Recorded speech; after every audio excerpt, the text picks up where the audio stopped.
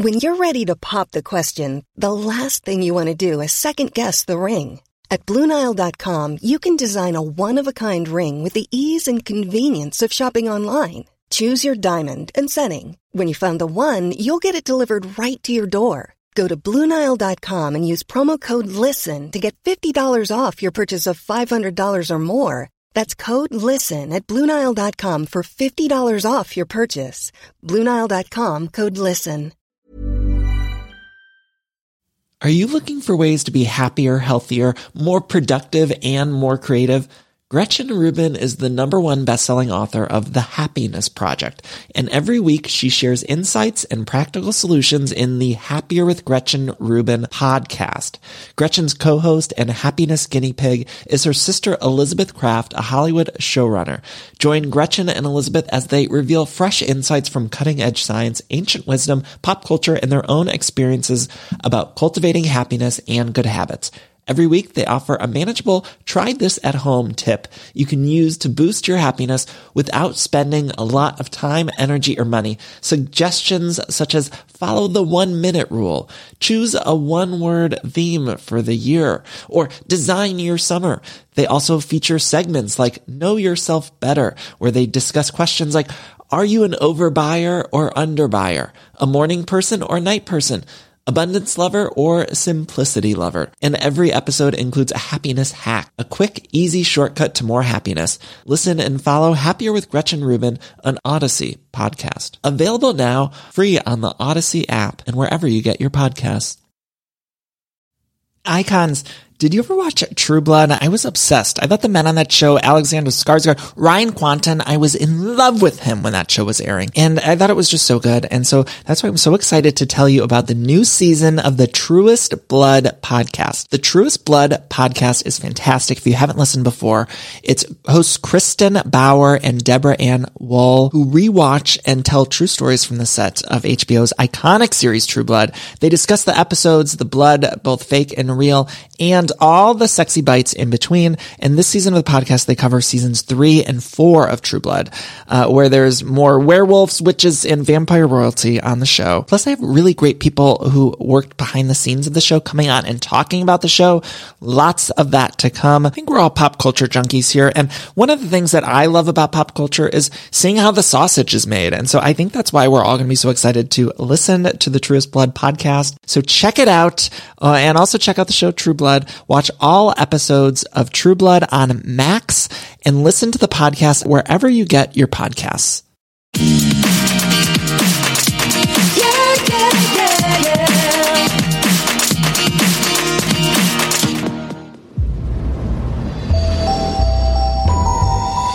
If at first you don't succeed, try it my way. No one's life is perfect, but mine is pretty close. Hello? I'm back. She's back. Hello, everyone. Welcome to Everything Iconic with me, Danny Pellegrino. That was a clip from the season premiere of The Real Housewives of Orange County.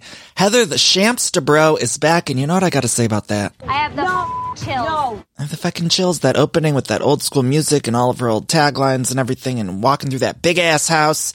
They did a soft reboot on The Real Houses of Orange County this season, and I cannot be happier because last season on Everything Iconic, we did not recap the show because it was so bleak. We had the COVID of it all, and we got rid of a lot of the people from last season. Bronwyn is no longer with us on the show. Kelly Dodd is no longer with us. That other woman, I don't recall her name, although I did watch every episode of the season. I don't remember that other cast member's name. She's no longer on the show. They got a bunch of new people, including one of Bronwyn's ex-friends or lovers, unclear. She's on the show, but they did get rid of Bronwyn. And I gotta be honest, I know a lot of the focus was on people saying, oh, Kelly Dodd's gone. People didn't want Kelly Dodd on the show anymore. And I feel the most relief that Bronwyn's gone, I'll be honest. And I liked Bronwyn at a time, but last season it got so dark, especially at the end of the reunion. She was offering Shannon's kids drugs or something like that. I'm not sure, but it all just got too bleak for me. And so I was happy that they softly rebooted, brought a bunch of new people in, Although I will say that there's 3 new people on this show, and 2 of them, I feel like I'm getting them mixed up a little bit. I was looking at my notes before we go, so I might get a thing or 2 wrong. Don't yell at me in the DMs, but there was like the Jen woman who's runs the Botox Center or whatever, the med spa, whatever that is. And then there's also the woman who dated Kid Rock at a time. And then we have the one, Noella, who was the one who was with Bronwyn or I'm trying to keep all these people straight, and I'm still trying to understand the other ones. Shannon Storms Bedore, no longer Nay Bedore. How do you say it? Shannon Storms Nay Bedore. Or wait.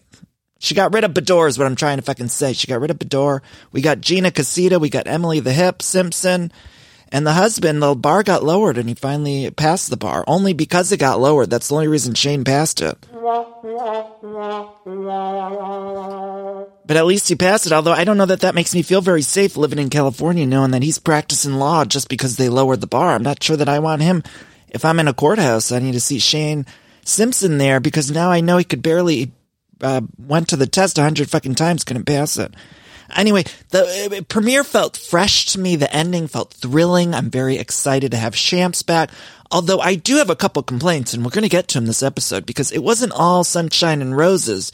I do think that we were suspending a lot of disbelief for the whole cast of this and pretending that Shannon is friends with Hip and Casita now. And then she's saying she knew the Nicole, and then Heather's like, oh, Shannon was texting me out of the blue. And it's like, yeah, because she's on the cast. I just don't buy that Shannon's friends with any of them. And I think Shannon's a wet blanket. You know, I'm not a big fan of Shannon Storms, okay? At a time I was. And I know those of you who are big fans of Storms, you're going to get mad at me this season because I do not care for Shannon. It's not my plate, you fucking bitch! You know, I just always feel like she's just at an 11. And I'll be honest, I might be at an 11 today as we're recording this podcast, because I did get in the mail. High C, the people at High C, you know, the juice company, they sent me an Ecto Cooler, which I don't know if you remember. This was a flavor back in like the early 90s. They had this flavor of drink called High C Ecto Cooler with Slimer from Ghostbusters on the cover. And they sent me a bottle of it, and I thought, I'm going to try it here on the air. So I opened it up right before we started recording here, and I feel like, I don't know, I did a line of cocaine mixed with a pot of coffee. It's like truly just pure sugar. It's green sugar. I'm not sure what flavor it is, but it's making me a little nuts. And so I'm going to be bouncing up and down and round and round and... Let's go, girls. Okay, I'm going to be annoying this episode. Oh, okay, so we're going to get into Orange County, but there is one thing I have to say. I hope you all had a wonderful Thanksgiving. You can fast forward to this part if you're not interested, if you want to get to the Real Housewives stuff, but I got to tell you this quick story, because I went home and visited my family back in Ohio. Had a great time with my family, got to see my nieces and nephews, although we were going to do an escape room, and I just have to tell you, Linda Pellegrino, my mother, kept calling it the Situation Room. We didn't ultimately go. We couldn't get the reservation on time. But I just had to let you know, my mom was calling it. She's like, are we going to be doing the Situation Room? I was like, Mom, it's an escape room. It's not quite the same thing. But I love that she thought an escape room in Solon, Ohio. It's connected to a bowling alley, this escape room is. My mom was calling that a situation room. Anyway, so I'm home, and every time I'm home, I got to go through stuff. Old bins and stuff, boxes. My parents were getting rid of some stuff in their basement, and they were like, can you go through some of these boxes? One of the boxes that I went through, I found this old container with all my CDs. What do you call it? A CD booklet or whatever. It had a bunch of mixed CDs that I made when I was a teen and in college, and I was going through it, and I had totally forgotten. I found this one holiday mix. I thought, great, we're in the holiday season. Thanksgiving is past. Now I'm fully in Christmas music mode. And I think I told you guys on the podcast one time before that I had worked at Borders Books for years over the holiday season. So I would go home for college and I would work at the Borders Bookstore retail. It was a nightmare on like Black Friday. I remember the line would be back to the door. I couldn't even believe that Borders closed because every time I worked there, the line was fucking through the back of the room and around the corner. There was so many people there buying Planet Earth DVDs. Anyway, the one season that I worked there, over the loudspeaker, they would always play one of about two things. They'd play either that jazzy Christmas music that sounded like you were in the cafe, or there was one holiday season where they kept playing that Celine Dion Christmas album, These Are the Special Times, which, don't get me wrong, I love the Canadian queen, Celine Dion.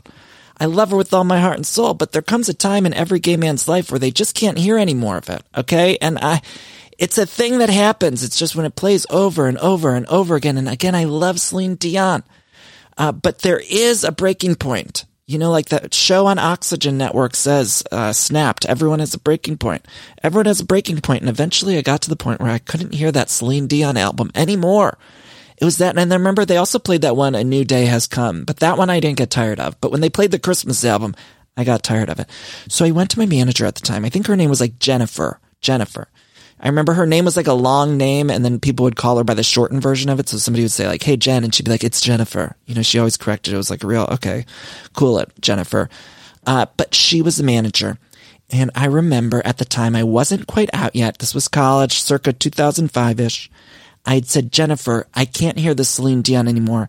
Can we at least play a Christmas music mix, maybe with other divas? I said, I love Celine Dion, but maybe you can let me play a mix that I make with other Christmas diva songs. And Jennifer's like, she didn't know much about Christmas music or the holidays. So she's like, I don't know, are there other diva songs?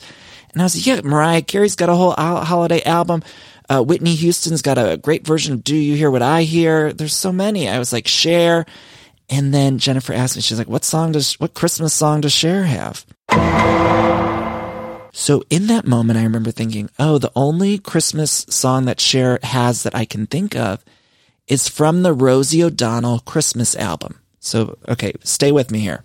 Get on the ride, because this is going to be where I'm going to take you in a bunch of twists and turns with this story. So Rosie O'Donnell had 2 holiday albums when she had a talk show.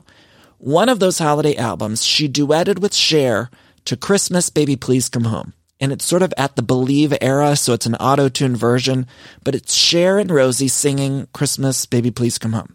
So Jennifer, she asked me, when I said Cher's got a holiday record out, she said, what holiday song does Cher do? And in my head, I'm thinking, I can't say she's got a song on the Rosie O'Donnell Christmas album, because I wasn't out yet at the time. And for some reason, I reasoned in my head that if I said from the Rosie holiday album, this woman, Jennifer, is going to judge me and think I'm gay. Which meanwhile, of course, she's already thinking I'm gay. I'm recommending that we do a Divas Holiday playlist at the Borders Books and Music.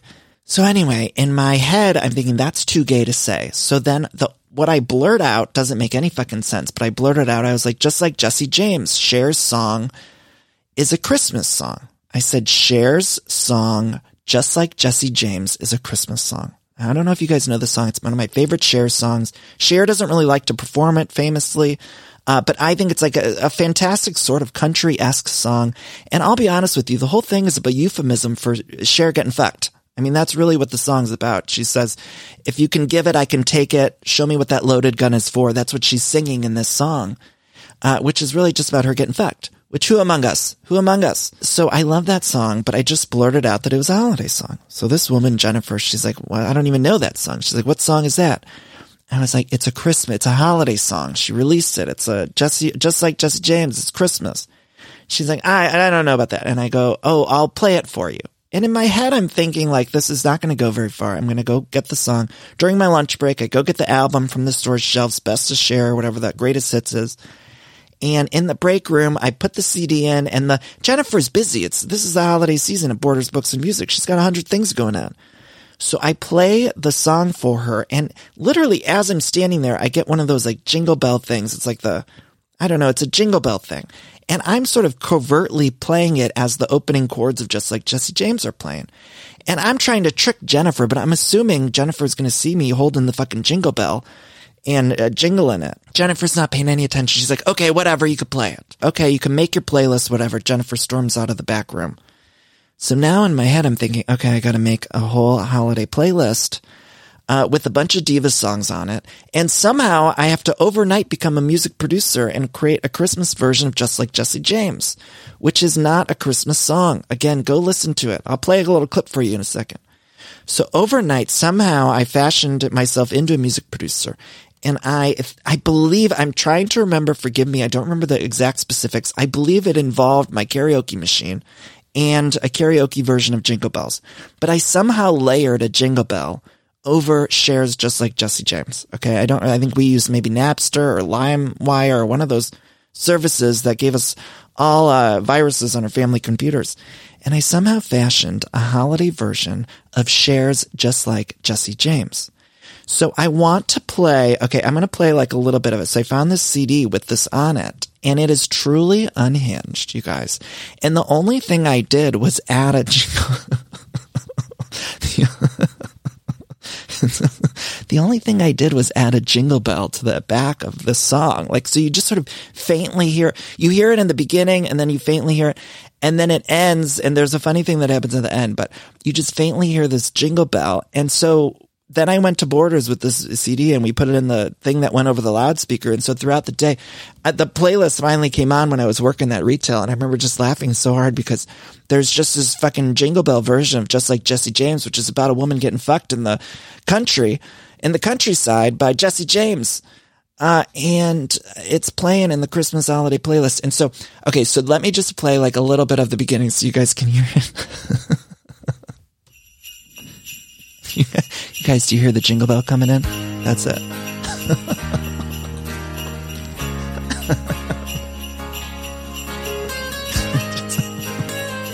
just playing over the guitar. You're strutting into town like you're slinging a gun. Just a small town dude with a big city attitude. Honey, are you looking for some trouble tonight? So bad, drive the women for a while, shoot them all down with the flash on your pretty smile. Honey, but you met your match tonight. Well, that's right. You think you'll knock me on my feet till I'm flat on the floor, till my heart is crying in here and I'm begging for more. So come on, baby, come on, baby, come on, baby, show me what that loaded gun is for. If you can give it, cause if this heart is gonna break, it's gonna take a lot to break it.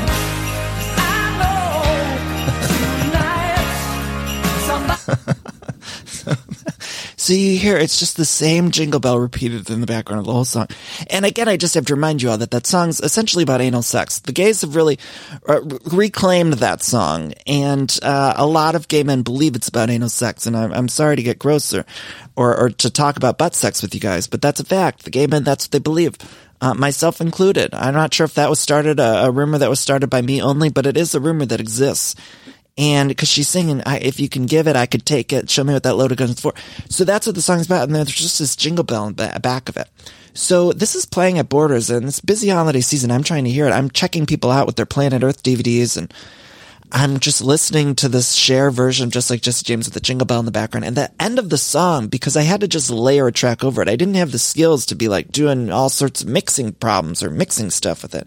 But at the end of the song, because I'm pretty sure it was like a karaoke version of Jingle Bells that was playing over it. That's where I got that sort of like jingle bell thing. And so at the very end of it, Santa comes in, and you guys, I'm just going to play. This is it. And then we're going to move on to House Lights, but I just have to play the end of my holiday remix version of Just Like Jesse James by Cher. So this is the end. This is the end of the song. I'm going to shoot you down, Jesse James. Ho, ho, ho, ho. Merry Christmas. Just fucking Santa, fucking Saint Nick coming over the top of Cher singing about getting fucked. I can't. You guys, it makes me laugh so hard. And I totally forgot this whole thing had happened. This was like a whole thing. You know, when you work retail, I'm sure a lot of you out there have worked retail, especially in the holidays. You got to find ways to entertain yourself, because otherwise you'll go nuts. It's no fun. And so, I have to tell you all to be nice to your holiday seasonal help. When you're checking out, when you're shopping at the stores, be nice. They're all dealing with so much, especially in this time of the pandemic. Now we got another variant or whatever. There's lots happening. And so you need to be nice to the retail workers, because they don't want to fucking be there. They don't want to be checking you out and having to help you find your different size or I don't know, use your coupons. You know, you go in there, people are complaining about the coupon not working, or it's not the right coupon, or expired, or they returning stuff.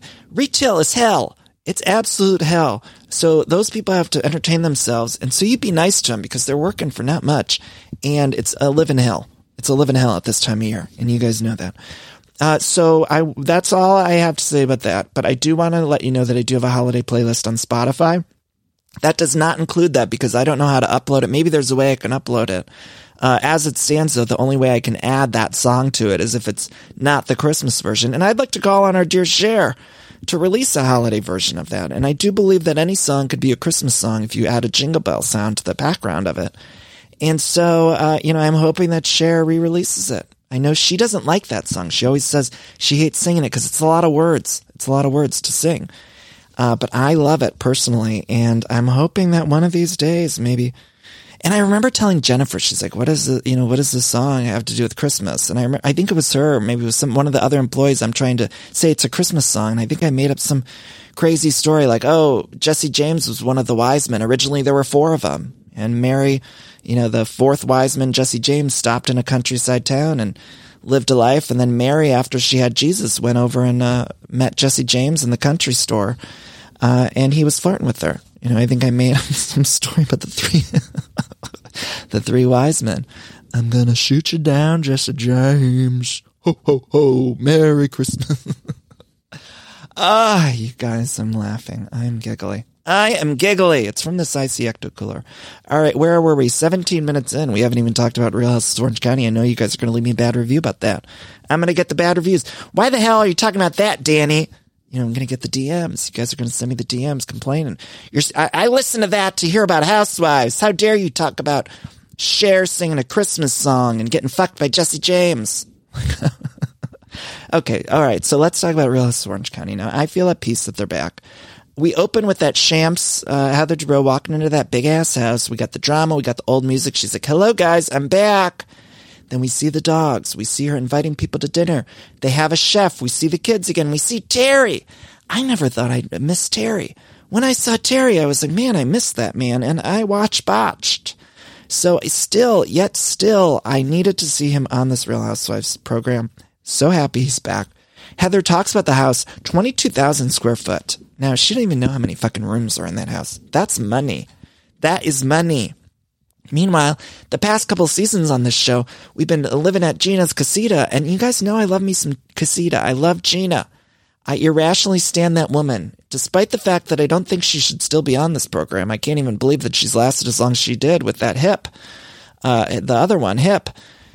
Yet they're still on this show, and I believe that's because the casting was just so bad they couldn't get rid of these two. But I do love me some Gina, and Emily seems like a nice, lovely, wonderful woman. However, and she's from Ohio. Emily's an Ohio gal, so we do support that. But it is shocking to me that they've stayed on this show as long as they have, and yet here they are. But last season the season before when we were seeing Gina moving to Casita, and now we got Heather Dubrow in this 22,000 square foot house with a movie theater. It's huge. And she's talking about how they might buy a house in Idaho, and I just needed the money. That's how I feel about this I don't necessarily always need so much of the drama if I'm going to get some real estate porn. That's how I feel about Selling Sunset. Are you guys watching Selling Sunset? I could watch those women traipse around town just staring into the distance. That's all they're doing on that show, but I love it. Chrishell's just walking around taking people through a house, and I could watch it forever. The fact that Selling Sunset doesn't have unlimited episodes is devastating to me because that show is one of the best things on TV, and nothing happens. Nothing at all. They just all complain about Christine, one of the realtors. It's just a bunch of realtors complaining about one of the other realtors. The biggest drama of this last season of Selling Sunset was that one of the realtors showed up to a dog birthday party. That was it. It was like, that was the big thing. And Mary is a woman on Selling Sunset. She's like, I can't believe Christine showed up at my dog's birthday party. She was like so pissed about it. And it's like, that was the biggest drama. And then they didn't even confront each other. Nothing even happened. She's just like, I can't believe she showed up at my dog's birthday. Anyway, I like that when I'm getting real estate porn. Okay. If I'm not getting real estate porn on Bravo, I'm going to need the drama. Do you see what I'm saying? It's a give or take. It's a give or take because I don't want Bravo thinking what I'm saying on this podcast is I don't want drama because I want all the fucking drama. Unless you're showing me a 22,000 square foot house with a movie theater, I am going to need the drama. And even with the 22,000, I'm going to need a little drama. I'm going to need a little bit because sometimes I feel like Bravo might be listening and then they're like, okay, so they don't want drama anymore. And it's like, no, I'm going to need an arrest. I'm going to need some lawsuit scandals and the whole nine if I'm not getting the real estate porn. And the real estate porn's gotta be good. Selling Sunset had a $75 million house. Here on Orange County, we got 22,000 square foot at Heather Dubrow's. Okay, that's real estate porn. I don't want just one of these little farmhouses in the valley. That's not real estate porn, okay? Vanderpump Rules, I'm talking to you. You need to bring the drama. That show's not bringing the drama anymore. And we're just seeing the farmhouses, which the farmhouses are nice, don't get me wrong. But that's not enough. Get what I'm saying? You guys get what I mean. Anyway, it's nice to catch up with the kids. Then we cut to Casita and Hip. They're driving. And that's when the show got bad again. You know, when we see Casita and Hip. And again, I think they seem like lovely women. But Casita wasn't able to drive, but now she's able to get back on the road. And I love her. We found out that Shane passed the bar because they lowered it. And now he's an attorney. Gina and her boyfriend, or I think it's her boyfriend, Travis, they're good. I think I like him. Do we like him? I think I like him. He seems nice. And they showed a little flashback from last season and shook me to my core. Shook me to my core. That season, you guys. Whoo, chills. I got the chills. I got the goose pimples, not the good kind of chills like Whitney from Real Houses of Salt Lake City. I got the bad kind of chills. Because that season was one of the worst things I've ever seen in my life. In my whole life. And that includes every television program I've ever watched last season. And the women, the cast, I've seen them in interviews. They're like, well, we filmed during a pandemic. And I'm like, well, it was still terrible. No excuse for me. I feel bad. Again, I'm empathetic to the fact that you filmed during the pandemic, but then maybe we shouldn't have aired it, right? Maybe we shouldn't have gotten greedy and aired the whole season. Maybe that's just me. Maybe that's me being rude. Maybe I'm being rude to Bravo and I should cut him some slack, give him some grace. But I'm not interested in doing that today. Okay, so then we cut to, when Gina's driving, she's talking about the statement she gave against Matt, and I did cry. She cried, and then I cried, and we all cried together. She walked away from the confessional because she was talking about the kids and the Matt, who's the ex-husband who did that ex-husband who's an asshole. And Gina Casita said, kids will know that their mom stood up for herself and her dad took responsibility. Powerful words, and I'm loving Gina right like that. I'm back on board with Casita. And now I want a whole show all about Casita. And then we cut to Shannon shopping with the daughters. I don't like Shannon. I don't care for her or her and her solos. I just don't care for it. And I don't believe she has any connection to any of these women on this show. I don't believe she likes any of them. I don't believe they like her. She's trying to pretend she's friendly with all of them. They all hate her. They're all lying to our faces. That's my biggest problem with this whole thing. Gina and Emily, I believe that they're friends. Heather Dubrow, I don't care if she's friends with anyone. She's given me a big ass house. That's enough. Shannon doesn't fit in with this at all to me anymore. And it's like, I know that Shannon has given us a lot of great TV, and I'm excited to see the Heather-Shannon dynamic. But it's very fake kind of, let's pretend this is a group of people hanging out, which was the problem last season. It was like, none of those people seem like they hang out with each other. And I know that they didn't want to completely reboot this franchise, but it's like, it doesn't make sense for Shannon to be there with these people. And I think almost that like Shannon should be there. If they did have Tamara or Vicky back, it feels more natural to me. But the way that it is, I'm like, what the fuck is Shannon even doing there? I don't get it. But I am excited about her and Heather. Okay, so then we cut to Heather and Nicole, who's her friend who's working out. Now, Nicole, I guess, gets downgraded. So Nicole, I think, was supposed to be a main housewife and then wasn't because there's some lawsuit happening. But Nicole has a sixth grader, and they show a picture of Heather and Nicole with 1 million people to pretend that they're friends. I mean, this was another Fast and Loose. We're just a real light, thin thread of Heather and Nicole being friends before this show. It was a picture of 100 fucking people, and they were like, oh yeah, we've been friends forever. And I was like, no, you haven't. You're lying to my face. You're lying to my face. So Heather's doing a Nobu party. Now, Nicole is friends with Noella, who's the woman who dated Bronwyn. Even though she's also married, I don't quite... The Bronwyn stuff, you guys, I can't even understand any of it. I'm glad she's gone. I hope she's doing well, and I hope she's found peace, but I'm glad she's not on this show. And I don't understand... I'm worried. I'm a little worried. I'll be honest. We got to sit and talk about this for at least 17 minutes. I'm a little bit worried that one of these days the producers are going to bring Bronwyn back for a scene with Noella. Because they're showing us this thread between Noella and Bronwyn, and I'm concerned that that's what they're setting us up for. And maybe I'm wrong. I hope I'm wrong. I really hope I'm wrong, but I'm concerned about it, and I think we all need to be. And I think it's high time that we all speak up about it, because Bravo, if you're listening, again, I don't know if you are or not, but Bravo, can you hear me? I need you to know that we don't want that. We don't want that.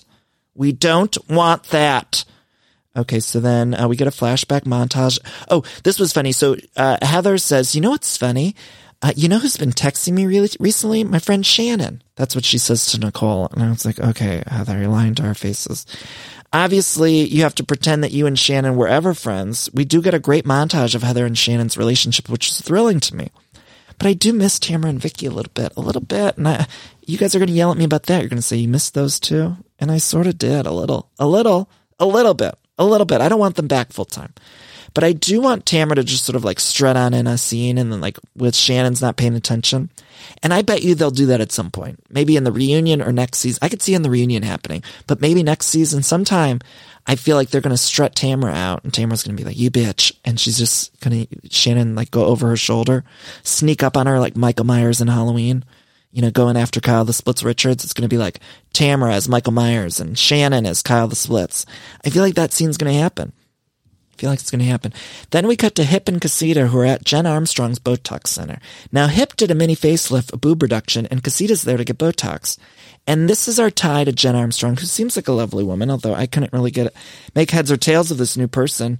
I mean, between her and Nicole and Noella, when you're meeting so many people at once, I'm not even sure if I'm getting all their names right because it's too many people for me to meet at once. You know, it's like when we start a new Housewives franchise, it takes at least like 50 episodes for us to understand the names. On Salt Lake City, Meredith and Lisa were mixing up to me up until this season. It takes a lot. I only really remember Jen Shaw's name because she got arrested. She was arrested. And so that's how I learned her name. And so now on Orange County, they're expecting me to learn all these people. A whole season went by. I didn't even learn that other one's name last year. What was her name? The one who was like had the ties to a cult or whatever. I don't know her name, but she's gone. And that's the other thing too. Bravo introduces us to these people and then they're gone right away. What do I got to learn their names for? Then they aren't there in the next season. It's like I learned someone named Lizzie's name and then suddenly they're gone. What's the point? Why did I got enough in my head. I don't need to be putting names up there that are going to be gone. So then we cut to Heather's, she's at Nobu. It's very sitcom-y. Her outfit is very that girl, which I liked. Noella's there, and Noella and Nicole reveal that they met at an airport bathroom because they were wearing the same friendship bracelets. And that I don't understand. And actually, I quite frankly don't believe because I've been in an airport bathroom a time or two. I was just in one when I was traveling home for Thanksgiving for the holidays. And when I'm in an airport bathroom, the last thing I'm doing is looking at anyone's jewels. And maybe the women out there are different, but I still don't believe when you're in an airport bathroom, you're trying to get in and out. They don't clean those places enough. It smells like piss everywhere. You're trying to get in and get out. You're trying to piss before you get on the plane, or so you can go get a sandwich at the airport Chili's. You're not in there looking at people's jewels and trying to make friendships. And not to mention, I hate to say it, but usually we're at least to some level of impaired. You know, my boyfriend, he has his own plain drug cocktail, which is half a Xanax. It knocks him out. It feels like I'm walking around like Weekend at Bernie's, holding him up throughout the airport. But even myself, I'll take an ibuprofen to keep down the swelling or something to get through the plane ride. And so people their judgment's impaired, and then they're running in and out of the bathroom so that they don't catch the smell of piss. And so now I'm hearing that these two women forged a friendship in an airport bathroom. I don't buy it. I'm not buying what Bravo's selling me here because there's no way. Airport bathroom. Those places are disgusting. There's urine everywhere, even away from the toilets. Maybe it's not like this is in the women's bathroom, restroom, whatever. But in the men's restroom, there's urine everywhere. And even places where there's not even a urinal. It's just, you see it, and it's shocking how it gets there, but it's there.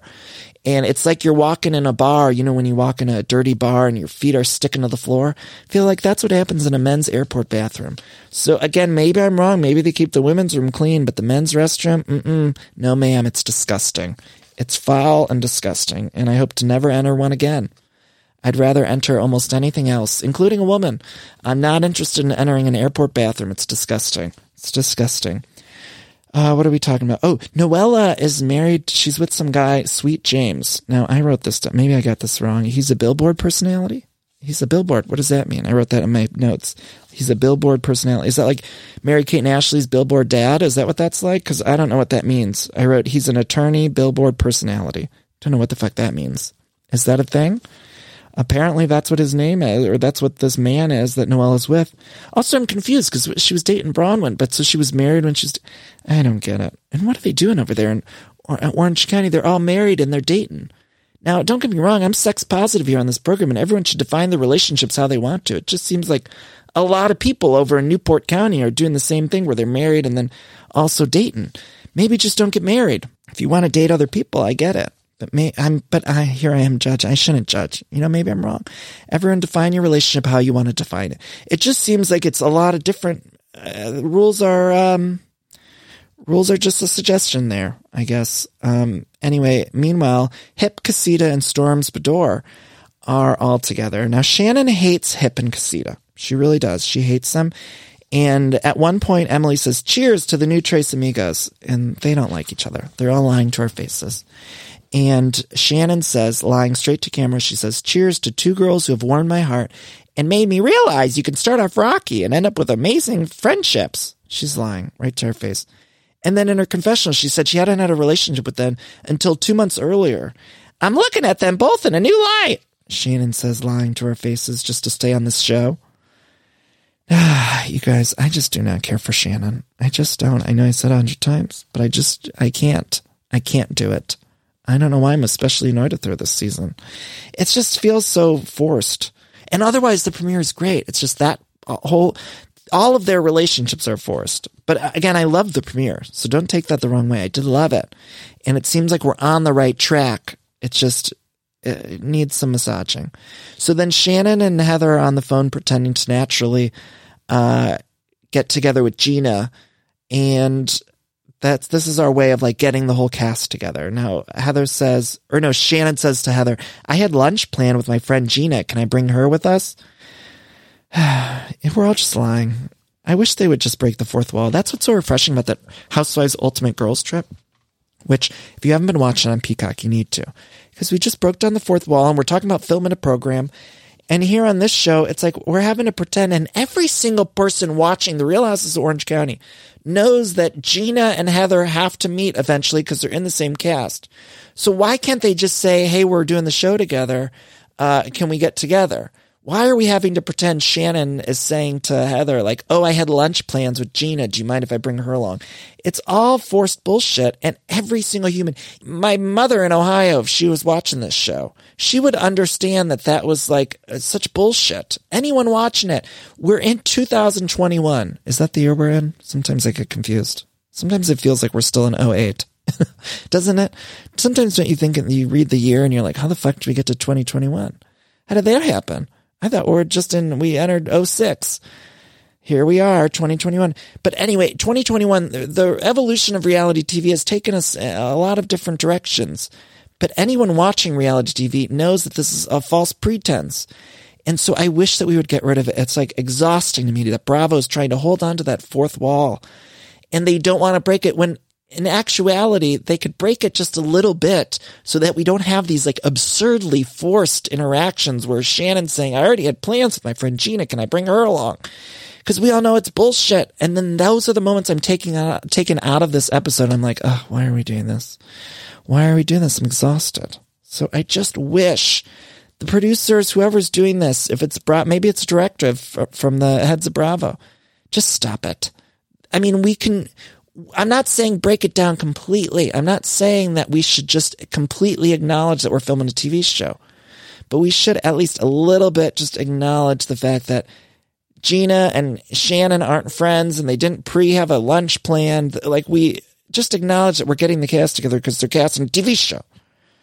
I'm getting so worked up about it. You guys. I need to cool it. I think it's this high C ecto cooler. I'm like sweating. I feel like Whitney Houston performing. I'm like dripping wet. What is in that? I need to look at that. I need to look at what's in the ingredient label. It does say there's no juice in it. It says like no actual fruit, something like that. It says. Anyway, now we're pretending that Nicole and Shannon also know each other. And Shannon says, I was good friends with Nicole Wise. That was her name. It's just all fake. It's fake. Then we cut to Jennifer's house. She's got a dog named Mr. Puppers and a husband named Ryan who's hot with the blouse off. He's always got the blouse off. His first scene, he's got the blouse off. And I'm not mad about it, to be honest with you, because it seems like that's his best asset. Now, I haven't learned much about his personality, but as it stands, I was like, okay, Ryan, keep that blouse off. And this woman, Jen, sort of looks like that woman they fired last season. Again, don't know her name. And I refuse to learn it, by the way. Some of you out there, you might DM me and say, Danny, that woman who was fired last season, her name is such and such. But just know that I'm not interested in learning it. I'm sorry. But so Jen has 3 kids. One is named after the below deck boat Valor. And it's not really, but I had to say that. Valor, that was the kid's name. Which below deck? Wasn't that the name of a boat? I believe so. So yeah, she's got 3 kids. Jen says the women come into her practice and pay with other men's credit cards. So she's got this Botox facility. She says that the people all throughout Orange County, the women come in there and they're getting work done. They're getting the facelifts and the Botox and the brows and the fillers and all of it. And they're paying it with other men's credit cards, so not their husband's credit cards. Uh-oh. I smell divorce lawsuits in Orange County. Anyway, Ryan, the husband, does high-end vacation rentals. And that's okay. I don't know. That's okay. You guys, let's take a quick break here, and then we got to come back and talk more about the Real Houses of Orange County. We still have lots to go, so sit tight, little bear. Oh, and before we do, I want to thank Acast for all episodes of Everything Iconic. Go to acast.com/everythingiconic. Pre-order my book. It's called How Do I Unremember This? Out March 8th. Available. Go to indiebound.org if you want to order it from your local bookseller and support an independent bookstore, or there's other links there as well. So I have links for everything in the episode description. Also, we have a sale going on this week for all of the Everything Iconic merch. We have limited edition holiday tees at everythingiconic.store. Everythingiconic.store. They make great Christmas gifts, really high-end wine glasses, t-shirts, all sorts of cute stuff. So check that out, everythingiconic.store. We'll be right back. Have you ever experienced a dry, itchy scalp or ever wondered why your color isn't lasting as long as your hairdresser promised? Well, unfiltered mineral-filled water could be the reason why. Did you know hard water is a leading cause of damaged hair and dry, irritated skin? And that about 85% of the United States uses hard water filled with dissolved minerals and added chlorine. That's where Canopy's new filtered shower head comes in. Canopy, known for their beauty hacks and reimagined humidifier, has revolutionized the filtered shower head. Dermatologists recommended this unique 3-stage filtration system greatly reduces contaminants and odors in your shower water, leaving you with healthy hair and glowing skin. Best of all, the Canopy filtered shower head is hassle-free. Installation is a breeze, and its unique quick-release filter replacement feature allows for seamless filter replacement unlike any others on the market. Go to getcanopy.co to save $25 on your Canopy filtered showerhead purchase today with Canopy's hassle-free filter subscription. Even better, my listeners can use code EVERYTHINGICONIC, all together one word, at checkout to save an additional 10% off your Canopy purchase. Hurry, your hair and skin will thank you. This episode is sponsored by Los Angeles Tourism. Now, y'all know I'm from the Midwest, but I've lived in California for so long, and I truly do love it here in LA. There's so much to do. My parents were just in town and said the same thing because we always have something to do when they visit. There's so much good food and drink here. There's lots of pop-ups, rooftop bars, year-round, al fresco dining. I love being able to eat outside here all the time, but they really have so many different food options that you can get all the time. Tons of great shopping and fashion. They just opened up a new shopping center right across the street from where we live, and it's just fantastic to be able to walk there. I love that. I love having the sun. I love the attractions, the studios, the lifestyle. You get all the Hollywood pop culture stuff that I certainly love so much. And also you just get the wonderful weather. It's really a fantastic place. So I want to encourage you all to head to discoverla.com. Again, need more ideas for your next visit? Just head to discoverla.com. Ever since I saw Clueless, I wanted to have the most amazing wardrobe, and that includes all of the clothes inside the wardrobe closet, and that's why I'm excited to talk to you about Quince. Now, Quince has you covered with truly timeless pieces that never go out of style. You'll have them in your closet forever. Quince has all sorts of must-haves. I'm talking Mongolian cashmere crewneck sweaters from $50. I have a blue cashmere crewneck sweater I got from them that I get so many compliments on all the time. I love it. Plus, iconic 100% leather jackets and versatile flow-knit activewear. The best part, all Quince items are priced 50 to 80% less than similar brands. By partnering directly with top factories, Quince cuts out the cost of the middleman and passes us savings all over to us. And Quince only works with factories that use safe, ethical, and responsible manufacturing practices, along with premium fabrics and finishes. Love that. Makes you feel good about shopping with Quince. Again, I've gotten a lot of stuff there, just good quality pieces and a lot of different options if you're looking to upgrade your wardrobe. So indulge in the affordable luxury. Go to quince.com/iconic for free shipping on your order and 365-day returns. That's Quince, QUINCE.com/iconic to get free shipping and 365-day returns. Quince.com/iconic. And we're back. Now we're at Javier's, a restaurant. Heather and Shannon are there with Gina. The night before, Heather, Shannon, and Emily were there. This was without cameras. Heather paid the bill because Shannon dined and dashed. Shannon, that's so like her. She probably said, "This is not my plate, you fucking bitch! Not my plate, you fucking bitch!" She probably dashed out of there. Didn't have to pay the bill, left it for Shamps Dubrow to pay it. Meanwhile, Casita and Heather are becoming quick BFFs, and I'm loving this duo. They get the skinny spicy with Patron, and then Heather's inviting them to their party. And then Gina awkwardly invites Jen, which is, again, who produced this setup? It's like we're all just pretending too much here. But Shannon says she's worried about Nicole. So now Nicole's one of the new women, the one who, I think she's like literally kicked off this program or something. Have you guys heard that rumor? I'm not sure if that's exactly what happened. It's something happens where it's like she was downgraded or kicked off. I'm interested in watching it unfold, but apparently this Nicole, I don't know if she makes it through the end of the season, but Gina tells us that Nicole sued Terry Dubrow. She sued him. Meanwhile, Nicole also dated Kid Rock right after Pam Anderson. And Gina's becoming the bone collector of this series because I'm happy Gina's doing it. Good job, Casita. Give Casita a raise because she's really the one instigating all this stuff between Nicole, the Dubrows, and Pam Anderson somehow is getting dragged into this somehow. I don't quite know.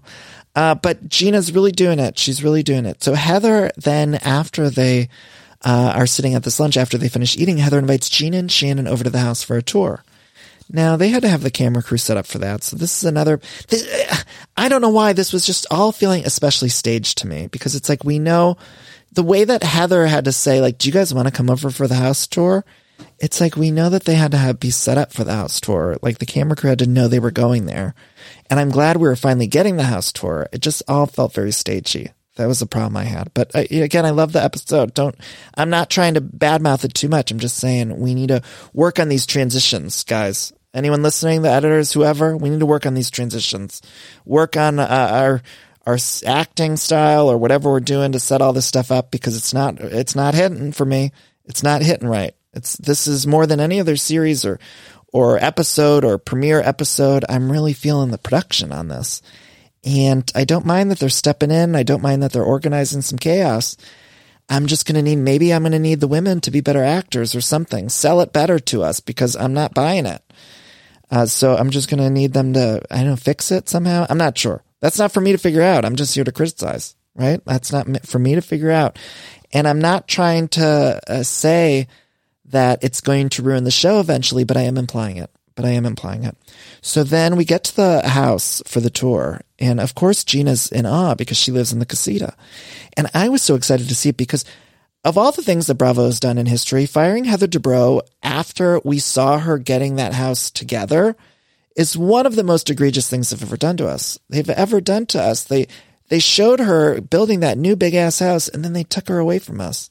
And I know people have all told me that Heather had done a house tour on YouTube, but I never watched it because I think I held out hope subconsciously within my soul. I thought one day they'll bring Heather back and we'll see it. And boy, was I right. And I was so excited. So we see a lot of crazy stuff. We're going to go through all this. So sit tight, little bear, pull over if you're driving. We got to talk about this house. So there's a lot of iron. And Heather says she drew all the moldings and everything. And I believe that she's lying. I believe that's her lying to us. It's like when celebrities come out with a fragrance line and they say, I was involved from the ground up. And what they really mean is the manufacturer sent them like 3 samples and they smelled them and said, I like option B. and then that's the one they filled, the manufacturer filled. Okay, that's how that works. I used to work in a factory. We've never really talked much about this, but I worked in a factory that manufactured private label cosmetics and perfumes and bath and body products, all the whole nine. So I know how this works, you guys. And I always hate when I see a celebrity on a talk show or something being like, I worked on this from the ground up. And I'm like, no, you fucking didn't do shit. Or anyone with a skincare line. They don't do anything, you guys. The chemist at the manufacturer, they're the ones who put it together. And then they give a bunch of options to the celebrity. So that was another thing where I'm watching Heather give the house tour and she's like, I drew all the moldings. And I was like, you did not. It's like a designer did that. I don't believe it. Maybe Heather, I'm sure she did some sort of sketch somewhere, but I don't actually believe it was like the exact thing. Maybe I'm wrong. Maybe I'm being pessimistic, but you guys can all believe it if you want. I'm not buying it. Another thing I'm not buying, although I would love to buy this house if I had, how many millions of dollars do you think this house would cost? If they put it on the market today, I know it's a bad housing market. How much do you think Davina or Chriselle over on Selling Sunset could get for this house in Orange County? I feel like Chriselle could get a pretty penny for it. I'd like to see Chriselle list this house. Maybe a Selling Sunset Orange County crossover. They're going to, oh my God, we didn't even talk about this. Selling Sunset's going to have an OC crossover or an OC spinoff. Yeah, one of those, the little realtor men is heading on over to the Orange County and he's going to be heading up Selling Sunset OC. So we're going to get the spinoff in OC. I can't wait. God bless those little realtor men. God bless them. And by the way, I'm very attracted to those little realtor men. I know Chriselle's dating one of them, but the other one's off in OC. And if Matt and I ever break up and that man decides to go gay, I'm just saying, ready to join the Oppenheimer group. I don't think they'd want me, considering I'm not a blonde woman. But, I'm really into that little realtor man. I don't know what, he's got sex appeal. I'm sorry to say it. Somebody had to finally say it. I feel like none of us are acknowledging it. And I feel like somebody needs to acknowledge it, that those two twins are hot. Those two little pocket twins, those Polly Pocket twins are hot. And I love a short man. I do. And I'm really into those, the Oppenheimers, Jason and Brett, whatever their names are. And I know Chriselle scooped one of them up, put him in her pocket, but I'm ready to put the other one in my pocket. God bless Matt. No, I'm not saying I'm leaving him, but if it happens, it happens. And I'm ready to join the Oppenheimer group, get my realtor license, and head on over to OC. That's where I'm going. Oh, I can't wait for that spinoff. Anyway, I wonder what they could get for this house. I'd like to see them try. So then, what else? Oh, so there's 4 birds. Okay, this is insane. So in the windows in Heather's house, there's 4 birds that are etched in the window. And the birds are for every kid an embryo. Now, look, in my house growing up, I know the DeBro kids are being raised in this gorgeous house, but in the house that I grew up in, the only birds in the house was the one that flew in after my mom made a fall wreath and it got stuck in my brother's room. And my mom and I had to catch it with a pan.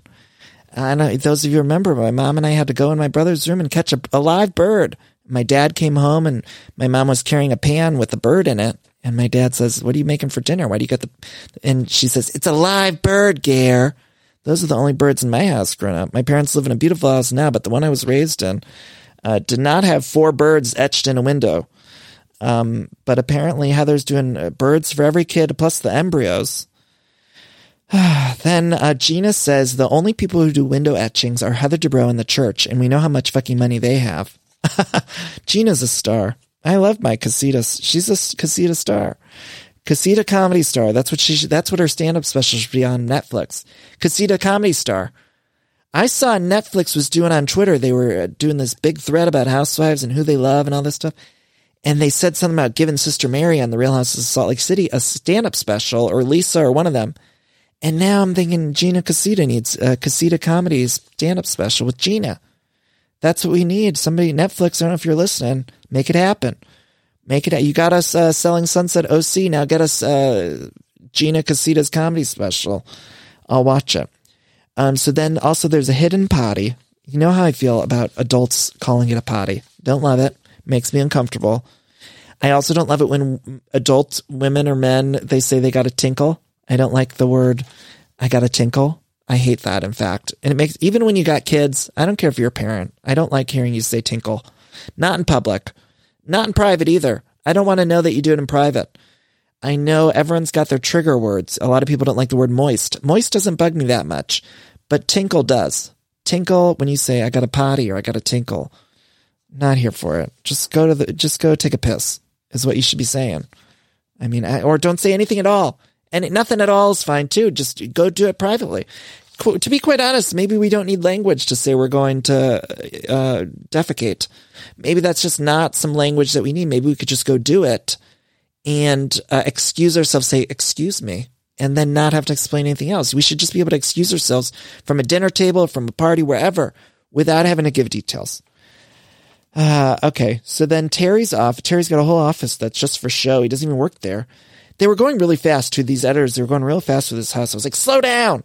You know, because it was a lot happening. And then we see the butler's kitchen, which the butler's kitchen was enough. That kitchen I would have loved just the butler's kitchen. They have a studio for the podcast, which is so nice. Heather's got her name everywhere. She says, if I ever forget my fucking name, I'm going to see it on the microphone or whatever. There's a parking garage, an insane gym, the laundry area. Well, how many people are they doing laundry for in that laundry room? I mean, it looked like a castle, that laundry castle. Casita was looking at that laundry like, just let me live here. And I was too. I'm like, let me move into the laundry room. Like, this laundry room is gorgeous. Shannon is so jealous too. She's overwhelmed. She's jealous. They have a stunning pool that looks like it's a Las Vegas Caesar's Palace pool or something. I was overwhelmed. And she has refrigerated drawers. Drawers. Am I saying drawers right? I feel like I'm saying it weird. Drawers. Am I saying it weird? It just came from Ohio. My Ohio accent's showing because I was just there for a while. Anyway, she's got refrigerated drawers. Gina, meanwhile, is doing the coat over her shoulders, which you know I love. What else? Heather reveals that she made them remake all her cabinets. She didn't like the cabinets. We see the chef. The chef, Nick, is hot. Would definitely sleep with him. Shannon is sad about this house because she is seeing it. She sees the basketball hoop and she's triggered. She's thinking about her old house, and they show a montage of Shannon and her old house, and it's all such very unrelatable problems. But Shannon was triggered by this gorgeous home. And then we see the closet. You guys, the closet was the best part because she's got tags in her closet that say Heather's closet, and a ladder like Belle. Gina brings up, she's like, it's like Beauty and the fucking Beast in here. It's stunning. She's got the ladder in the closet. Oh, you guys, I was overwhelmed. This was a gorgeous house. This was the best. Honestly, the whole episode could have been shit, and this house tour made it for me. I know I complained about the production and the setups and all that, but really, I mean, like, this house tour, that could have been the whole episode. I'm sorry to say it. I could have done without meeting all those other women until next week. I don't think I needed to know Jen or Nicole or the other one. I think I could have just done this house tour. It would have been enough for me. Anyway, then we cut to Noella talking about her Nicole. Are they at Nicole's house? I don't know, you guys. I don't even understand my notes here. Noella says something about bodies being buried with her ex-friends, and they showed Bronwyn, and I was like, uh-oh. Don't need to see that. Then we see Jen and her husband. Her husband's name Ryan, but they spell it R-Y-N-E. What are we doing here with the spellings? What are we doing? Are we just putting letters together willy-nilly? It kind of feels that way to me. I'll be honest, it kind of feels that way to me. And maybe I'm just a traditionalist, but it feels like lately everyone's names I'm seeing. Everyone I follow who are having kids, they're posting pictures of their kids and their names are, Brittany, but it's like 14 T's. I mean, it's like, what happened? How are we spelling these names? We're just throwing letters left and right. Doesn't matter. It's like, oh, my name is Ryan, but it's spelled R-Y-N-E. Like, what? I hate to judge. I mean, honestly, I guess it's sort of a good thing. We're getting unique with names. So on some level, I think that's a beautiful thing. Have a unique name. It just feels like spelling of names now. I sound like an old man, like back in my day. Getting real fast and loose. And cut to, whenever I have kids, it's going to be named something crazy. So don't judge me. Don't judge me when you hear my kids' names eventually, because they're probably going to be fucking nuts. And they're not going to be spelled normal. And so you all need to prepare yourselves for that, okay? I contain multitudes. And I'm willing to I'm willing to change my stance when I have kids is what I'm trying to say. Anyway, then Hip and Casita talk about Nicole, the information they learned about Nicole on the way to Heather's. So obviously Shannon's stirring the pot, but she doesn't want to do it. She wants Emily and Gina to be the ones to bring the information about Nicole and the lawsuit and all that stuff to Heather's her Nobu party. So meanwhile, Heather's getting set up for the party. She's got the ice sculptures for the party that just says Heather Dubrow or HD. She has a champagne button too, which is insane. The champagne button is truly insane. I don't know why they ever got rid of Heather Dubrow. It must have, I believe, had something to do with behind the scenes, right? Because that doesn't make sense to me, why they would get rid of Dubrow. It must have been maybe producers didn't like her, or maybe she was difficult, or maybe Terry was difficult. I'm not sure, but that's what I'm led to believe. Shannon met Dr. Jen at Bronwyn's vow renewal, and they showed a flashback to it, but she doesn't remember because she had too much tequila. And also because Shannon, I think, is only concerned about herself. I don't think she cares about anyone else. The entire cast arrives at Heather's gorgeous big house at nighttime. Gina tells Heather, she starts to tell Heather about this lawsuit stuff, but no one's like outright saying anything. I feel like they're all beating around the big bush. And a lot happens at the end of this episode. So I don't even know where to begin, you guys. A lot happens. Emily calls Jen trash. Heather stops filming. We get it to be continued. And actually, it looked valid. The to be continued looked valid to me. It didn't look like we're just throwing it in there. However, I was upset because I wanted it. I wanted the rest of the next week's episode. We get a season preview. The season looks good. I'm excited. Gina and Heather become a dynamic duo. They do New York. Noella. What did I call her? The high C's. My high C is wearing off. I'm losing my energy. I'm going on a sugar crash. I need some more Ecto Cooler because I feel like I'm losing it. Noella, though, gave Heather's daughter porn. Huh? Tim Allen, huh? What? Why did she give her porn? What is happening there?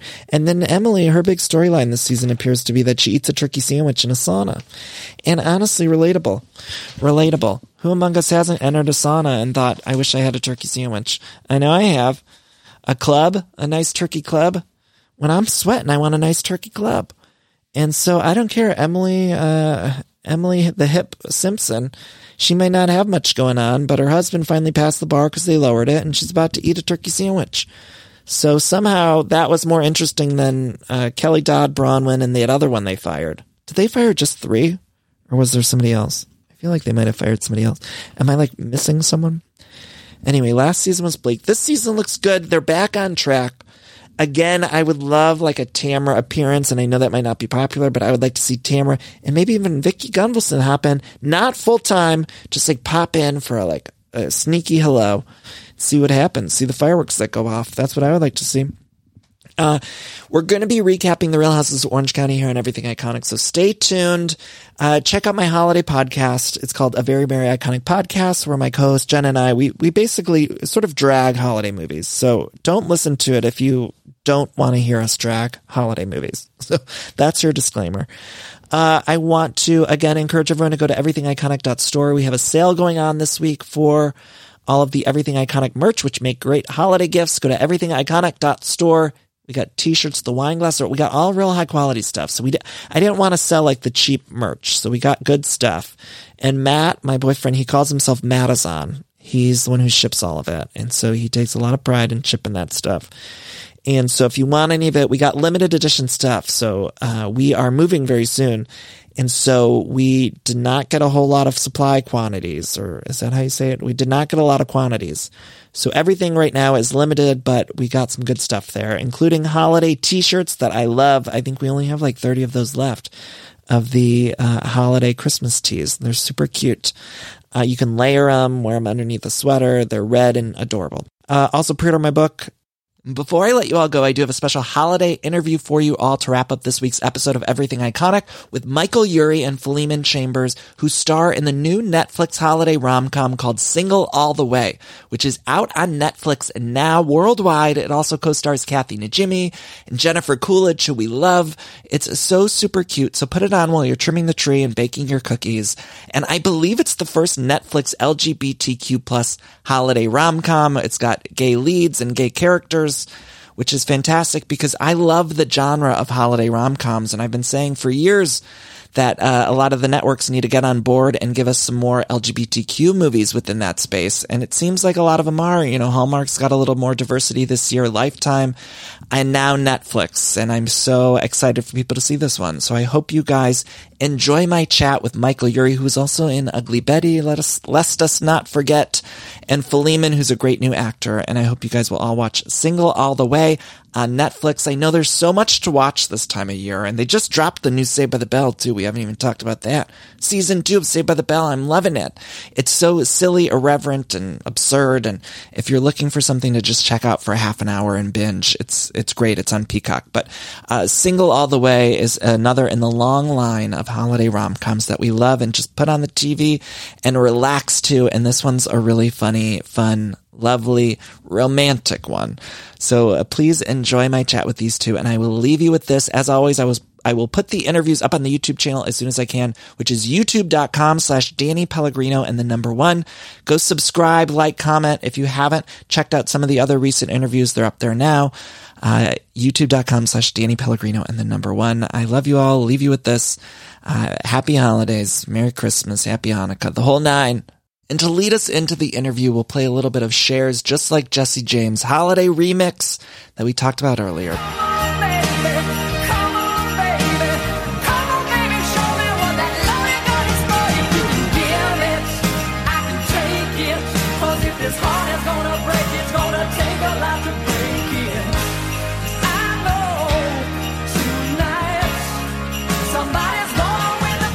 Icons. I'm sure I've mentioned this many a time on the show, but I use DoorDash all the time, and I'm sure so many of you are right there with me. When you need a meal, you hop on DoorDash. And that's why I'm so excited to tell you about DoorDash's Dash Pass. It's the most affordable way to get anything in your area delivered to your door, helping you save lots of money, lots of time with every one of your DoorDash orders. So it's really a big saver with $0 delivery fees and lower service fees on your eligible orders. Dash Pass makes it super easy to save on restaurants or retail items, groceries, all your local favorites that deliver on DoorDash. Because I don't just get my meals, I also get a lot of groceries. You can get, again, retail items, local stuff. Dash Pass, too, pays for itself in just 2 orders on average, making delivery even more worth it. Plus, Dash Pass gives you special access to exclusive promotions, member-only menu items, all for just $9.99 a month. So get more from your delivery for less. Sign up for Dash Pass today only on DoorDash.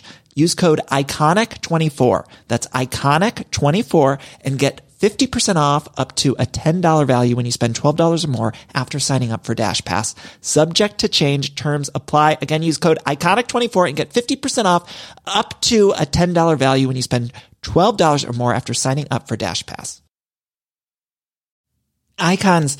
Did you ever watch True Blood? I was obsessed. I thought the men on that show, Alexander Skarsgård, Ryan Kwanten, I was in love with him when that show was airing. And I thought it was just so good. And so that's why I'm so excited to tell you about the new season of the Truest Blood podcast. The Truest Blood podcast is fantastic. If you haven't listened before, it's hosts Kristen Bauer and Deborah Ann Woll, who rewatch and tell true stories from the set of HBO's iconic series True Blood. They discuss the episodes, the blood, both fake and real, and all the sexy bites in between. And this season of the podcast, they cover seasons 3 and 4 of True Blood, where there's more werewolves, witches, and vampire royalty on the show. Plus, they have really great people who worked behind the scenes of the show coming on and talking about the show.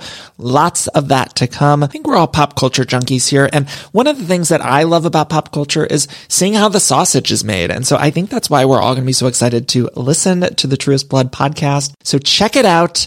And also check out the show True Blood. Watch all episodes of True Blood on Max and listen to the podcast wherever you get your podcasts. As humans, we're naturally driven by the search for better. But when it comes to hiring, the best way to search for a candidate isn't to search at all. Don't search, match with Indeed. When I was looking to hire someone, it was so slow and overwhelming. I wish I had used Indeed. If you need to hire, you need Indeed. Indeed is your matching and hiring platform with over 350 million global monthly visitors, according to Indeed data, and a matching engine that helps you find quality candidates fast. Ditch the busy work. Use Indeed for scheduling, screening, and messaging so you can connect with candidates faster. And Indeed doesn't just help you hire faster. 93% of employers agree Indeed delivers the highest quality matches compared to other job sites, according to a recent Indeed survey. And listeners of this show will get a $75 sponsored job credit to get your jobs more visibility at Indeed.com/podcast. That's Indeed.com/podcast. Terms and conditions apply. Philemon, we'll start with you. How are you doing today? I'm good. I'm really good. I am happy to be here chatting with you, and also happy to be seeing this gentleman that's on the screen. I need to know if you were a fan of the genre before jumping into this movie. Yes, big fan. Big fan. Okay, what's the favorite? Okay, I'm a sucker for, I forget the name. It's the one with Ryan Reynolds when he goes home, and he was like the big kid. Just Friends. Just Friends. Yeah. Also one of the greatest Anna Faris performances of all time in that movie. It's so good. It's got Single All the Way vibes. And Michael, you have to see it. Michael, how are you doing today? And also, I want to talk about gay representation in this genre. We were talking a little bit before we got on here, but I want to know why from you it's so important that we get these movies. Thank you. I'm doing very well today. Any day talking about Single All the Way is a good day.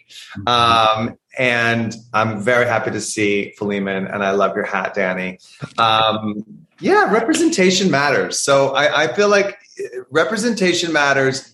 Queer people love Christmas, and queer people already watch straight people celebrate Christmas and their rom-coms. I think it was high time that we started making our own. So in the last couple of years, it's happening, and that representation is great.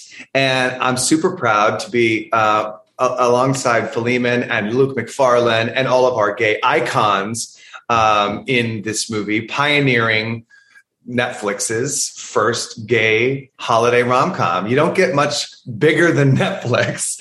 We're going to be in hundreds of millions of homes, and which is crazy. And we're going to be spreading Christmas joy, but also a homophobia-free world, a family that doesn't judge their son for being gay, loves their son unconditionally, loves the best friend that he brings home unconditionally, and the humor and the conflict and the romance all come from a place of acceptance of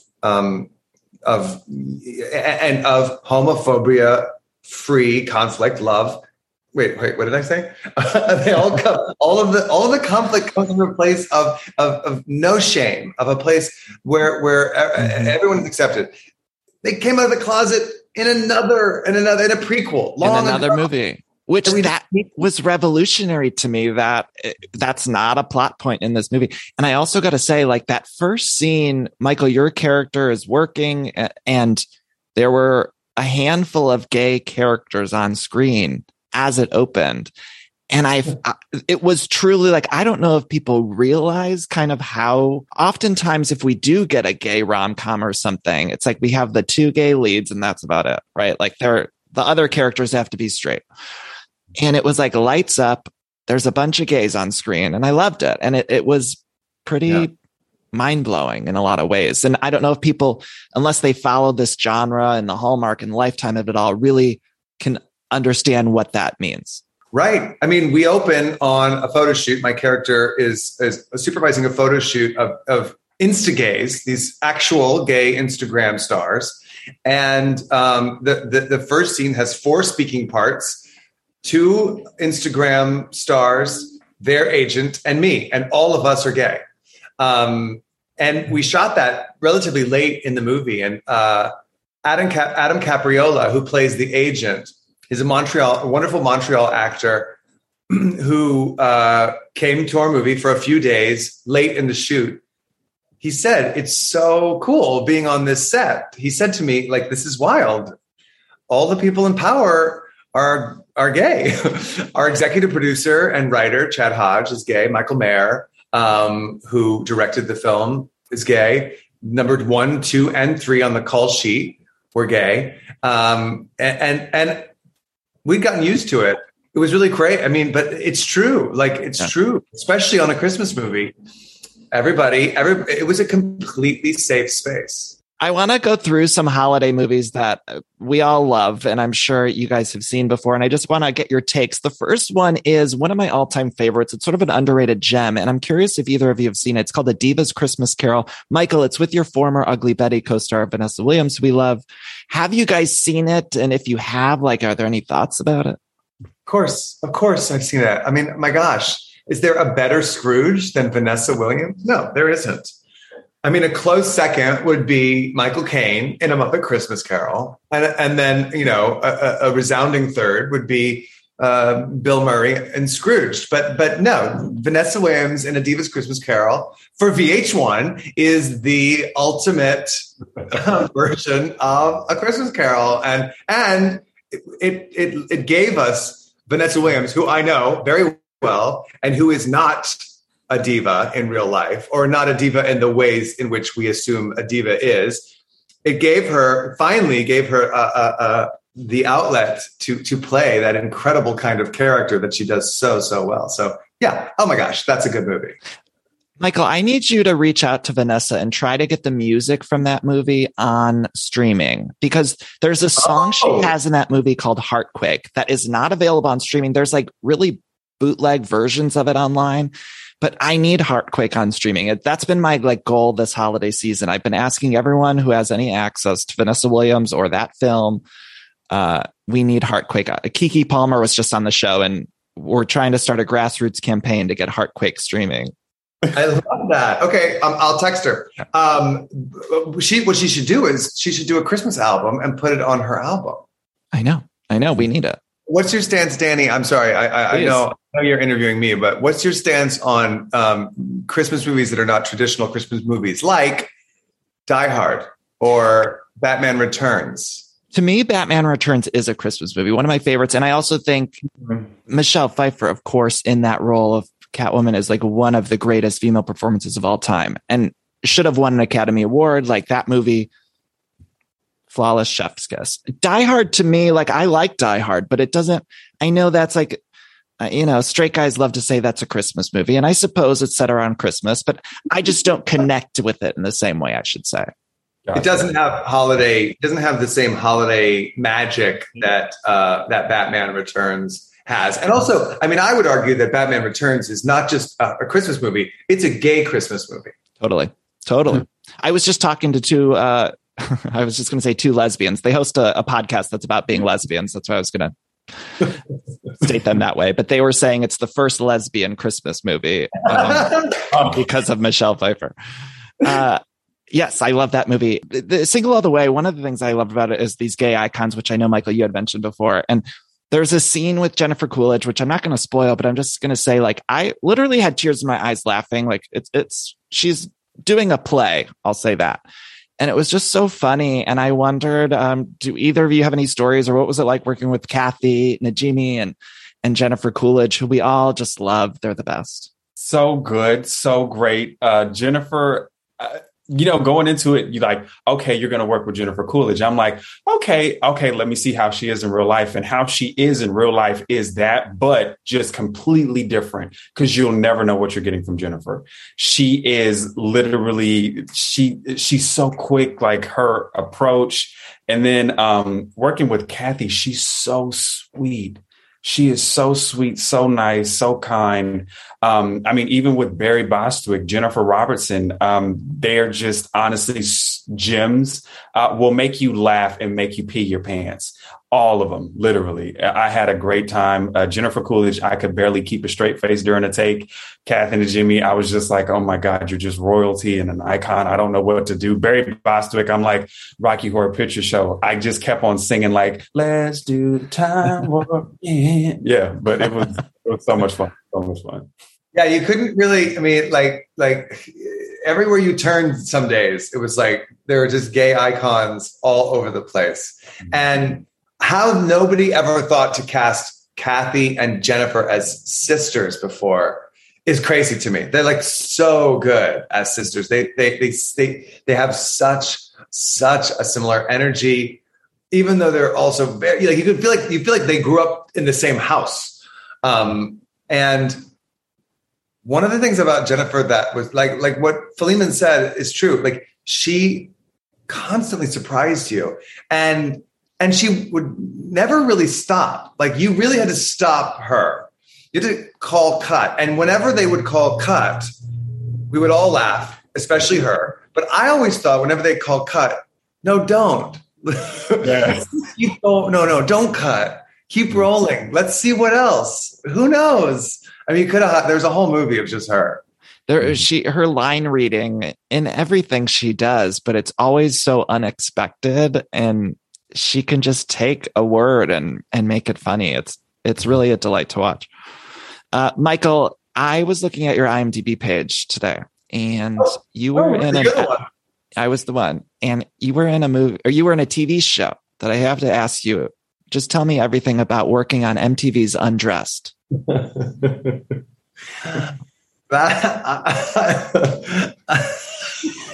Because that was a show that when I was in, I guess around high school or something, it was like Sneak in the Parents' Basement. One of the only shows that really also had gay characters on it, but it was so scandalous when I watched it, and it was like sneaking in the basement time to watch it. I will say, to my knowledge, I never did Undressed. Why is it on there? I don't know why it's on there. It's always been on there, and I have no idea how it got there. I was never on Undressed. I don't know. Maybe there's somebody who looks like me, and so I got their credit. I have no idea how that happened. Isn't that weird? That is weird, and I love it. And have you ever watched Undressed?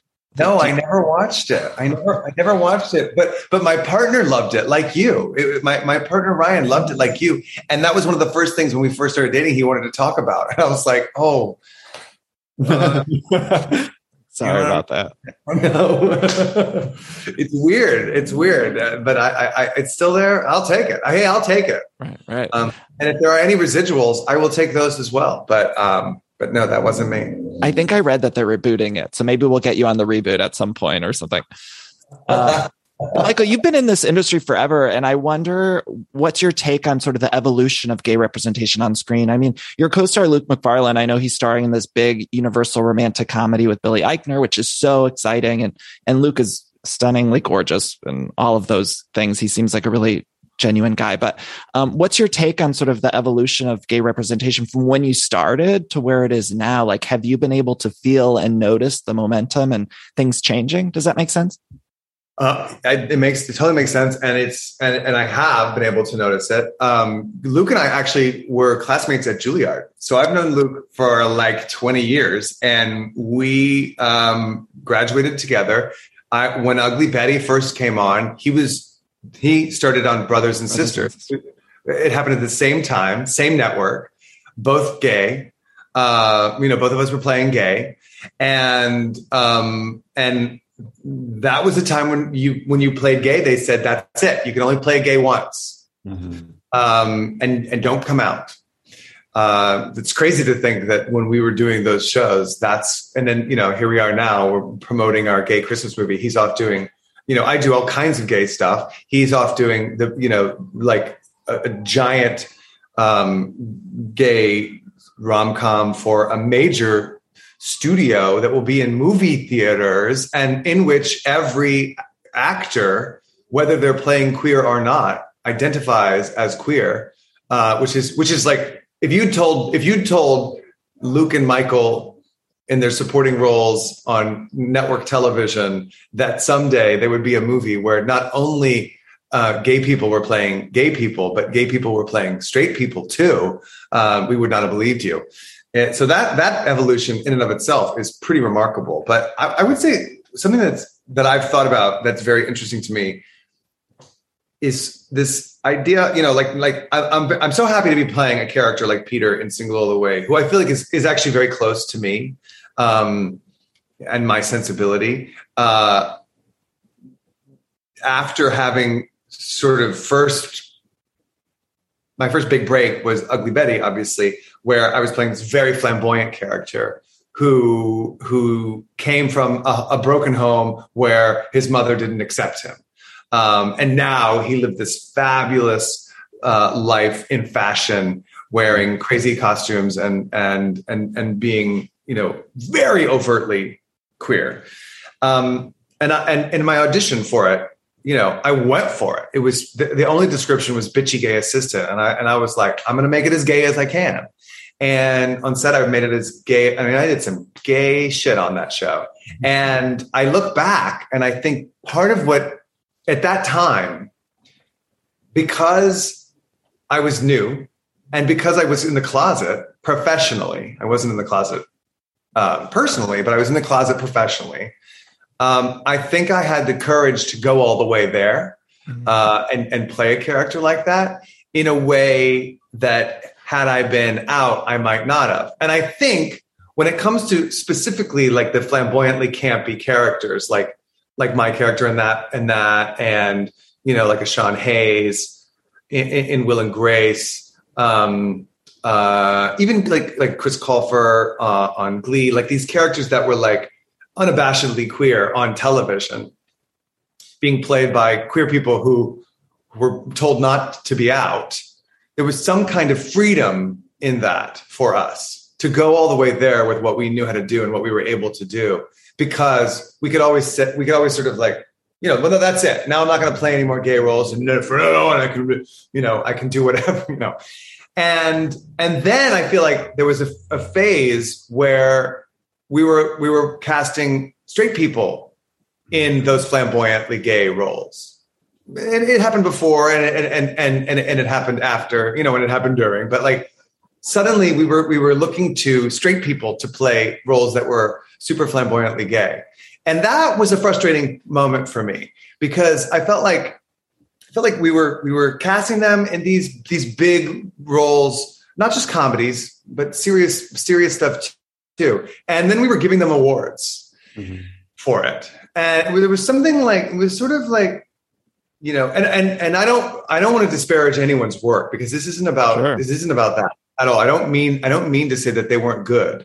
I just feel like, like when they gave Eric Stonestreet an Emmy and not Jesse Tyler Ferguson an Emmy, that's crazy to me because Jesse was brilliant on that show. And somehow the fact that he was a gay man playing a slightly more subdued gay man than the straight guy playing super gay, that we gave the straight guy who deserved the Emmy, by the way. Like, why didn't we give Jesse an Emmy? He should have gotten several for that. That show was on for 20 years. Like, we're supposed to applaud just because it was such a transformation for a straight actor to be right and brave or whatever. Like oh, look at him, he's so brave or whatever. But that was an interesting moment. And I think that moment may be gone. But I remember I was doing. Sorry, I'm talking forever. I hope this is okay. I love listening. Please. I was doing Angels in America off Broadway with Adam Driver. I played Prior Walter, and he played Lewis. And I'll never forget this. He was brilliant. And that character is described as having a sibilant S, as being effeminate, as being little. There's a lot of there's a lot of descriptors of that character that imply certain things. And the role is kind of based, it was originally Joe Mantello. It's kind of based on Tony Kushner. And then they cast Adam Driver because Adam Driver is a brilliant actor. But Adam Driver is massive. He's got hands bigger than my head. He doesn't have, he's hopelessly heterosexual. And he played that role with himself. He used himself to play that role. He didn't feel the need to add anything to make himself seem gay. He took himself. He said, I am gay enough. This person could be gay. And he played the role beautifully, brilliantly. And I wonder, and I've always sort of wondered, this was 10 years ago. I've always sort of wondered, like, how did he know? what did he know that so many other people don't know? And would he have been rewarded if it had been like more, we were replacements, if we'd been there from the beginning, why can't we just say, this is who I am, and let the audience suspend their disbelief and buy it? Nobody watched that show and thought, that guy doesn't seem gay to me. He said he was gay. He's in a gay relationship. Everything that he does, everything's gay.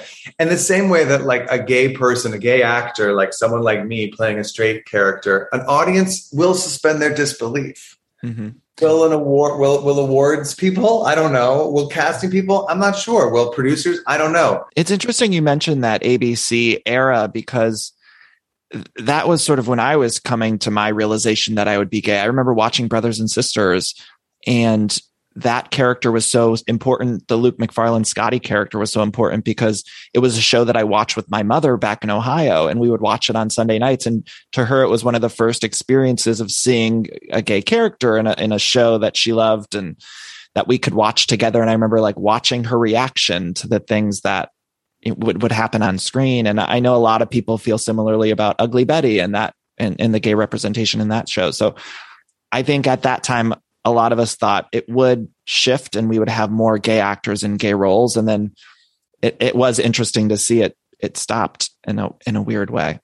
And I hope now going forward, it looks like, and I hope that we're going to start embracing all of these beautiful gay actors like both of you and seeing more of that on screen, because I do think it's really important. Quickly, I know I only have a couple minutes. Okay, the Britney song, Santa, Can You Hear Me? Or Santa, Can You Hear Me? Yeah. You guys have a little moment in there. Do you guys love that song? And what do we think about Britney of it all? I love her. And that song, I was so happy it got its due in this movie. Well, I mean, I love Britney. Of course, I am glad that she is free. I am glad that she is free. And I actually became a fan of the song while filming. Literally, I play it like I have to be careful with Christmas music because once I start it doesn't stop. Right. So I have to be careful. So I do it in moderation. So it's about every 2-3 days now, I'll play some Christmas music and I'm like, okay, let me get rid of it for a little bit. Yeah. I got to let you two go. I ask all of my guests this as we wrap up. Your favorite Mariah Carey song, and who would you choose for People Magazine Sexiest Man Alive if you were choosing? Michael, go. Wow. My favorite Mariah Carey song is All I Want for Christmas Is You. I think it's perfect. I think it's the greatest Christmas song ever. And I do think that because of it, we don't know that Britney song better, but hopefully with our incredible dance, in Single All the Way, it will become the number 2 Christmas anthem. And if I were to choose People's Sexiest Man Alive, I would choose Ryan Felipe. Oh, so hot. So hot. Philemon, same question. Okay, so since you said All I Want for Christmas Is You, I'll say, does it have to be Christmas or just favorite? Anything? Okay, Infinity. Infinity is really good. Classic ballad. Yes. And Sexiest Man. You can say it. Yeah. Go ahead and say Danny Philemon. I would say Idris Elba. So hot. You guys, I got to let you go. Thank you so much for Single All the Way. I think it's going to be a really important and wonderful film for so many people, as well as just being a fun, joyous rom-com of the season. Thank you both. Single All the Way is on Netflix December 2nd. Thank you, guys. Thank you, Danny. Thank you so much, Danny. Bye, guys. Merry Christmas. Merry Christmas.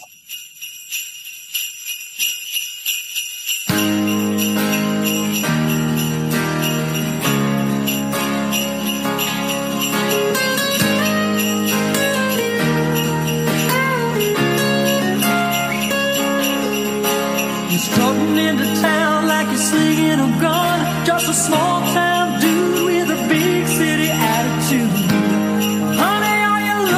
Some trouble tonight. Alright. You think you're so bad, drive the women for a while. Shoot them all down with the flash on your pretty smile. Honey, but you're mad tonight. Well, that's right. You think you'll knock me on my feet till I'm flat on the floor.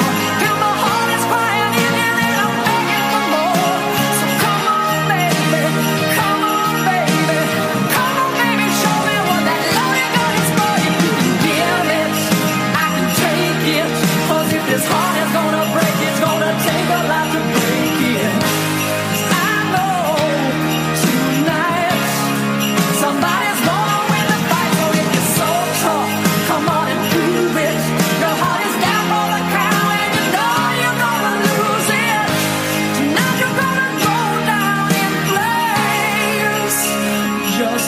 Jesse James. I'm gonna shoot you down, Jesse James. Ho, ho, ho, ho. Merry Christmas.